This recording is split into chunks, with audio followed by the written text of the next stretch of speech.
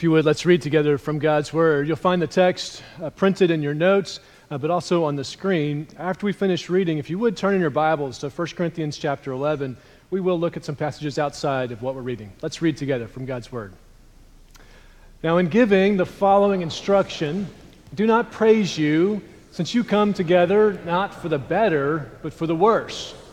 For to begin with, I hear that when you come together as a church, there are divisions among you, and in part I believe it. There must indeed be factions among you, so that those who are approved may be recognized among you. Therefore, when you come together, it is not really to eat the Lord's Supper, for at the meal each one eats his own supper ahead of others. So one person is hungry while another gets drunk. Don't you have houses to eat and drink in? Or do you look down on the church of God and embarrass those who have nothing? What should I say to you? Should I praise you? I do not praise you for this. Therefore, my brothers, when you come together to eat, wait for one another. If anyone is hungry, he should eat at home, so that when you gather together, you will not come under judgment. And I will give instructions about the other matters whenever I come. This is God's Word. This week I came across an article entitled 25% of Men Are Dating Aspirationally. That sort of caught my attention, so I looked a little further into it, and it was a study of online dating. And now that there are so many more people involved, they are now, this research company was beginning to track some data to test some of the things that we sort of have assumed about how dating works. Now, you might know this, but that the truth is that a lot of men in particular will date or try to date someone who is out of their league. Maybe some of you have attempted this or experienced this. I know a long time ago for some of you, but you can think back to trying to get a date with someone out of your league. Well, now there is scientific evidence to prove that 25% of men are attempting to date someone out of their league. And we can look at this research to show it. The way this works is those people, those men and women on this website were given desirability rankings based on whether or not they received a reply if they attempted to start a relationship. And so for instance, if someone was higher on the desirability scale, they were getting lots of replies or to their communications, and someone on the lower end of the scale attempted to communicate with them, something would happen to the person on the higher end. If they replied to someone who was lower than them, their desirability ranking would go down, right? You probably know how this works if you were dating someone who was below your league. And then the same thing, something else would happen for the person on the lower end. If they attempted communication with someone above them and that person responded, then their desirability scale would go up. Makes sense, right? I know that you don't really care about this online dating thing, but as I was reading this, I thought, I really should apologize to Christy, because I am sure that when I asked her out and we started dating, her desirability scale just plummeted. It was probably not good for her. Well, I bring that up only to say that when we look at this particular passage that we just read, there's something similar happening in this context. It's not about dating, but it is very much about how the society was structured at the time. In this particular case, we're seeing a church in ancient Rome or in the Roman countries, and they were experiencing a kind of division. Now, that's the word that's used there. When you come together as a church, there are divisions among you. The word in Greek is the word that would normally be translated schism, but the translators recognize this was not a doctrinal issue. They weren't splitting over theology. This was a church that was splitting over, social relationships. And here's how this would work. They were gathering for what we know would be the Lord's Supper. They didn't do it the way that we do it. They didn't have a big room like this where they passed trays with little pieces of bread and little cups. That wasn't how they did it. They were just meeting usually in the largest house available to them. So a wealthy person would become a Christian and then would host the church at their house. But the house was structured, as we know from archaeology, in some particular ways. There was an inner dining room. It was called the triclinium. And this is where the owner of the house would gather, and he would bring the most wealthy or influential people into the triclinium. Now, this would only seat between 9 and 12 people. It's not very big. But they had couches and furniture, and the servants would bring the food in and really take care of these people in the triclinium. Other guests who were invited to the gathering would be expected to stay outside in the impluvium. This was like an atrium with a big pool in the middle to catch rainwater. And all the people had to kind of stand around on the outside because the impluvium didn't have a lot of furniture. It was pretty bare, so you'd sit on the floor in the stone. And you also didn't get served like the people in the dining room. You were brought the leftovers, and you had to wait till they were done. But we also know that particularly in these ancient churches, the gatherings began to get pretty large. It was not 9 people or even 30 or 40 people. They could have hundreds of people, 100 people. And so on the outside, there was a courtyard.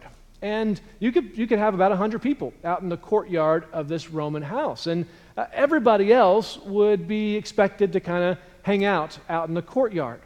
And so what appears to be happening here is the Apostle Paul is hearing reports that when the church was gathering together and celebrating what was called the Lord's Supper, this remembering of what Christ had done for them on the cross, they were ordering themselves.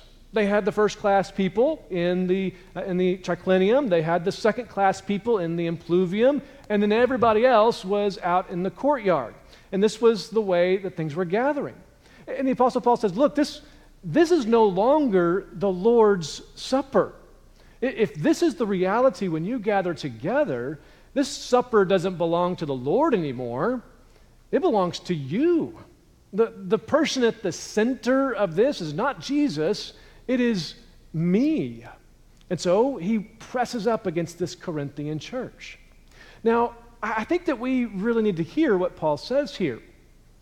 While you probably are not looking around this room or thinking about other folks that you know as second or third class people, you don't have first class seating right up here and third class seating in the balcony. In fact, I think the balcony seating is probably more valuable in some contexts, but that's another story altogether. We don't order ourselves by our seating, but in our society, we do have an assumption about the most important person. And you know who the most important person is? Me. Not me, the pastor. I mean, each of us. Our society is not ordered by first, second, third class people. Our society is ordered with me at the middle and then everybody else. Everybody else is supposed to figure out how to make me happy and fulfilled. Our technology helps to reinforce this. We have the iPhone. We are centering our whole world around ourselves and our preferences. Our society is structured such that me is at the middle, and while we might not have first, second, and third class ordering, we can run into the same kind of a problem and not even realize it. That's what I want us to look at today. Because the church of God, when we gather together, if we're going to be the church, if we're going to be the church who names Jesus, then it will require that me loses. Each of us will have to set aside me so that something else or someone else can win. Dwight Moody was an evangelist during the Second Great Awakening. And in one of his little books, he tells a story about a group of people that were traveling on a train. The train, much like some airplane or airliners today, had separate divisions. There was first-class seating and second-class seating and third-class seating. This was how things were structured. But something interesting happened on this train. The people refused to sit in the order of their classes. They just spread out all over the train, regardless of what their ticket said. Well, the train continued on its path, and it came to a steep incline. And it was so steep that with fully loaded passengers, it couldn't make it up the incline. And so the train had to stop. And the conductor came out and made the announcement that everyone knew was coming. He said, "First-class passengers, stay in your seats. Second-class passengers, get out and walk up the hill. We'll pick you up on the outside. We have to lose some weight. Third-class passengers, you get out and push." Now, that's a day where I don't want to be a third-class passenger pushing a train up a hill. Well, all of the people, knowing that this was coming, they all got out, and they all got behind the train, and together they pushed the train up the hill. It's a powerful picture, isn't it? Because the church of God, that is, believers coming together saying, Jesus is our Lord and our Savior. We're claiming Him as first place in our lives. And when we gather together, our time together is supposed to be a declaration that Jesus is first. The church of God is supposed to work like the people on the train that day. We're not supposed to say, well, I've been here the longest, or I've given the most money, or I serve the most sacrificially, so I should get. That's not the way the church of God's supposed to work. The church of God is supposed to be a people who are saying, Jesus is first, and so I'm willing to lose even what I justly deserve. I'm willing to give it up to help this train get up the hill. And you just need to know, y'all, that the church of God in our context, in a 21st century America that is increasingly abandoning any of its Judeo-Christian heritage, the church of God, if it's going to continue up the hill in this context, will only work if everybody says, I'll get out of my seat and I'll push however I can. I'll give up my preferences. I'll give up what I'm comfortable with so I can put my shoulder into this thing, and as much as I'm able, I'm going to help push this thing up the hill. You see, the church of God only works in any time, in any place, when the people of God say, it's just not about me. It's not about me. And the people of God begin to change the question that they even ask about themselves together. I had a powerful reminder of this a few weeks ago. I was talking with a young man who grew up in Eastern Europe in a predominantly Muslim country. He became a Christian even though his family was still a very Orthodox Muslims, and they were hostile to him as he was trying to learn how to follow Jesus. And he tells the story of every Sunday he would wake up early in the morning, and his dad would meet him. And his dad would try to talk him out or bully him into leaving the house that day because his dad knew where he was going. So every Sunday he had to get up early and face his father berating him for his choices. And so the young man would face that, and then he would leave. He would go down and buy a bus ticket and ride in the bus about an hour and a half to a town about an hour and a half away, because there was where the only church near him met. He wasn't asking the question, is it convenient for me to gather together with the people of God? He wasn't asking the question, are they meeting my needs? Are they doing what I like when I get there? He wasn't asking the question, what are people going to think if I end up in this place versus that place? No. His sets of questions were remarkably different. The one question that drove that young man each Sunday morning to face his father and then to pay to go to church, to give up his morning to go, was, what can I sacrifice for Jesus?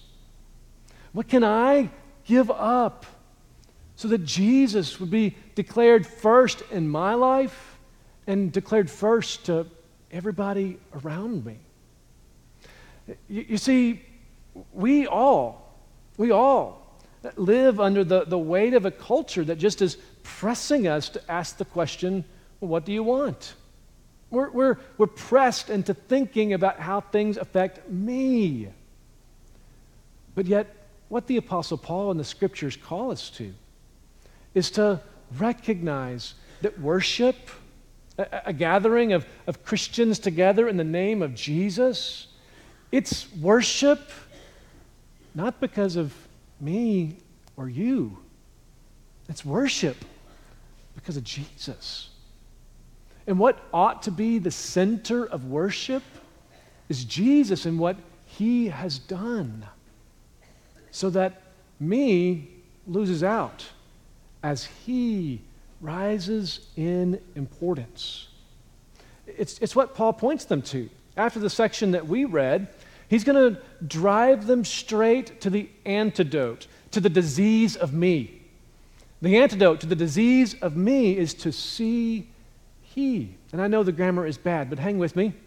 It's to see Jesus and to remember His first place. So hear what he says in verse 23. For I received from the Lord what I also passed on to you. On the night when He was betrayed, the Lord Jesus took bread, gave thanks, broke it, and said, "This is my body, which is for you. Do this in remembrance of me." In the same way, after supper, He also took the cup and said, "This cup is the new covenant established by my blood. Do this as often as you drink it in remembrance of me. For as often as you eat this bread and drink the cup, you proclaim the Lord's death until He comes." See, Paul understood that the only solution to the disease of me was to see fully and to see more and more just who Jesus is and what He has done on behalf of you and me. I was speaking with a family this week, and the subject came up. And one of the ladies said, I understand now. I understand now that if I was the only person on this planet, Jesus still would have come and died for me. And I said, I just wanted to affirm her. I said, you're right. I mean, God's love for you is that expansive that if you were the only person, Jesus would come and die for you. And she said, well, yes, but that's not what I meant.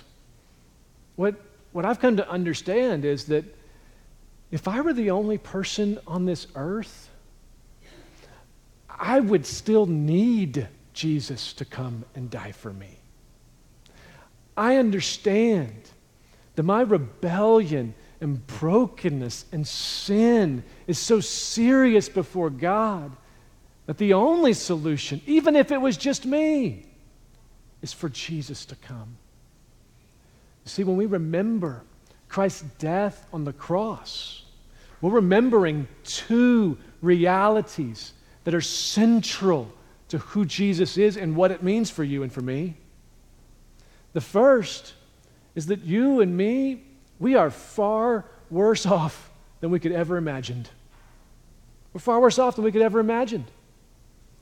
The scope of our sin and rebellion against God requires the blood of a perfect, sinless sacrifice.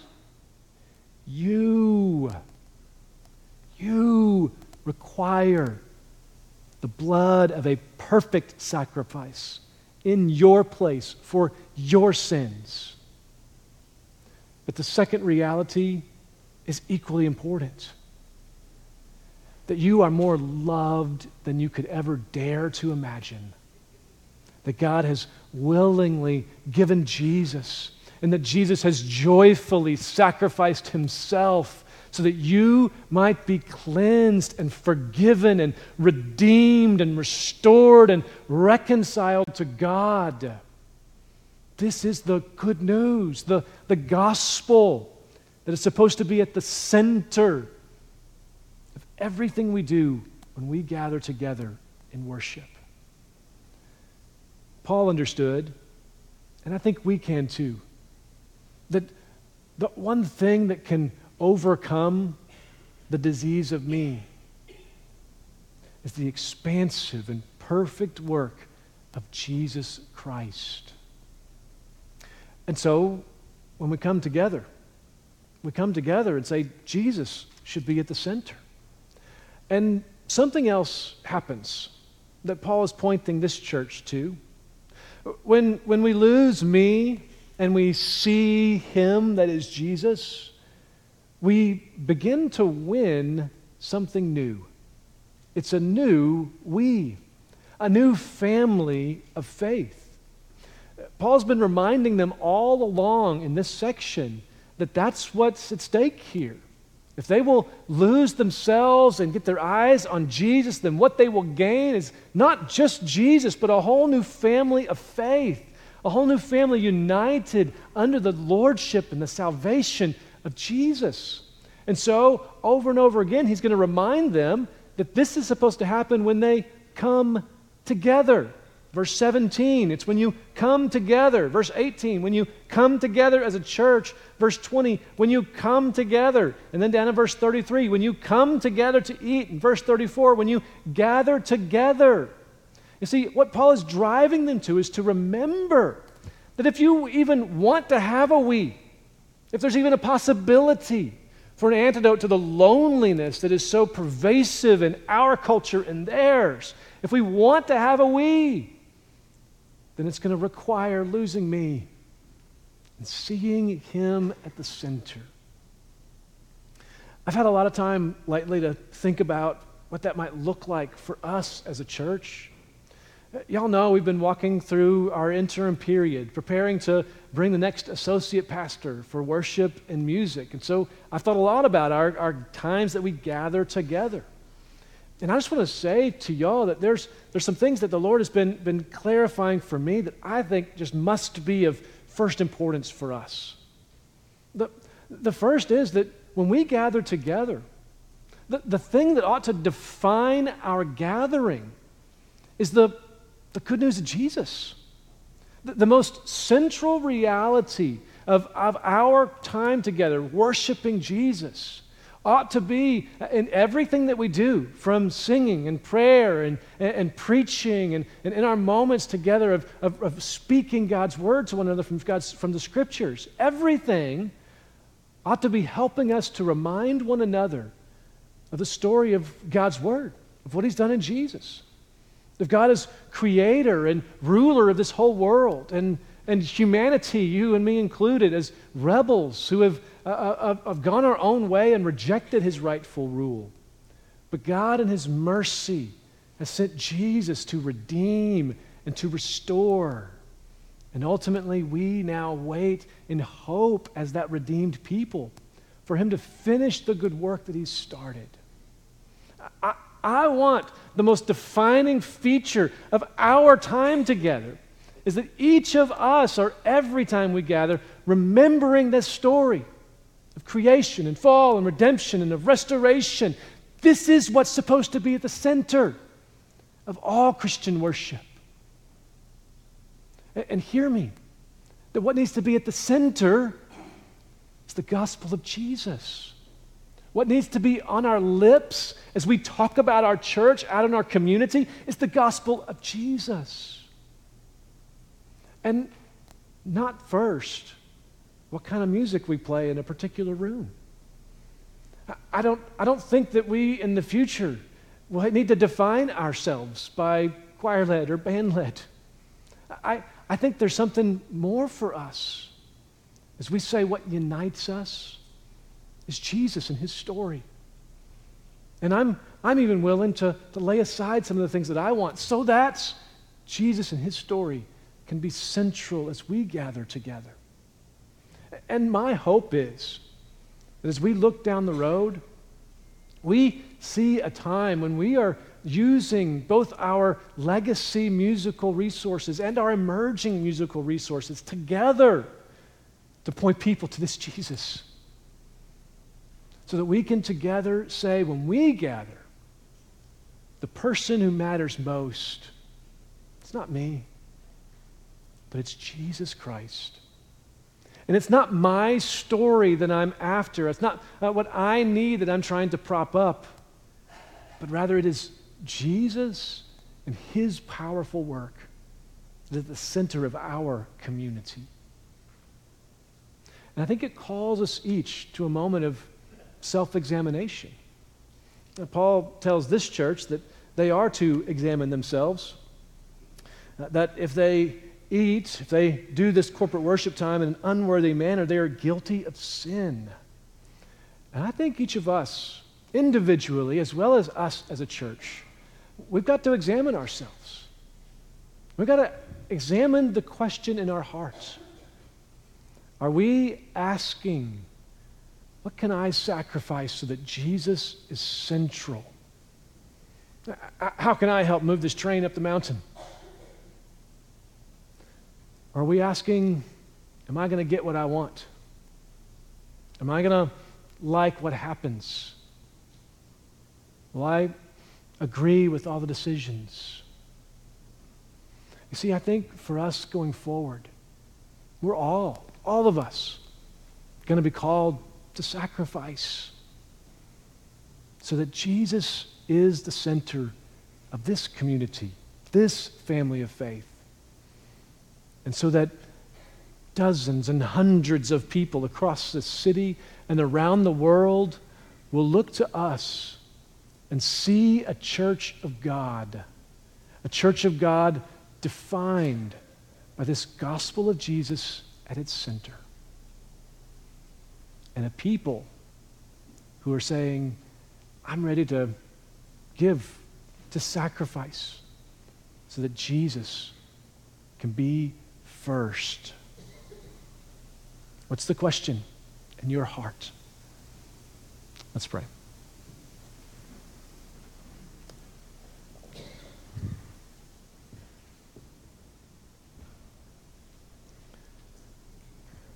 Father, search us, know us, test us, and see our anxious ways. And would you lead us in the way everlasting? Pray that you would unite us, this church. Unite us around what matters most. Would you use us to do what we cannot think of doing on our own?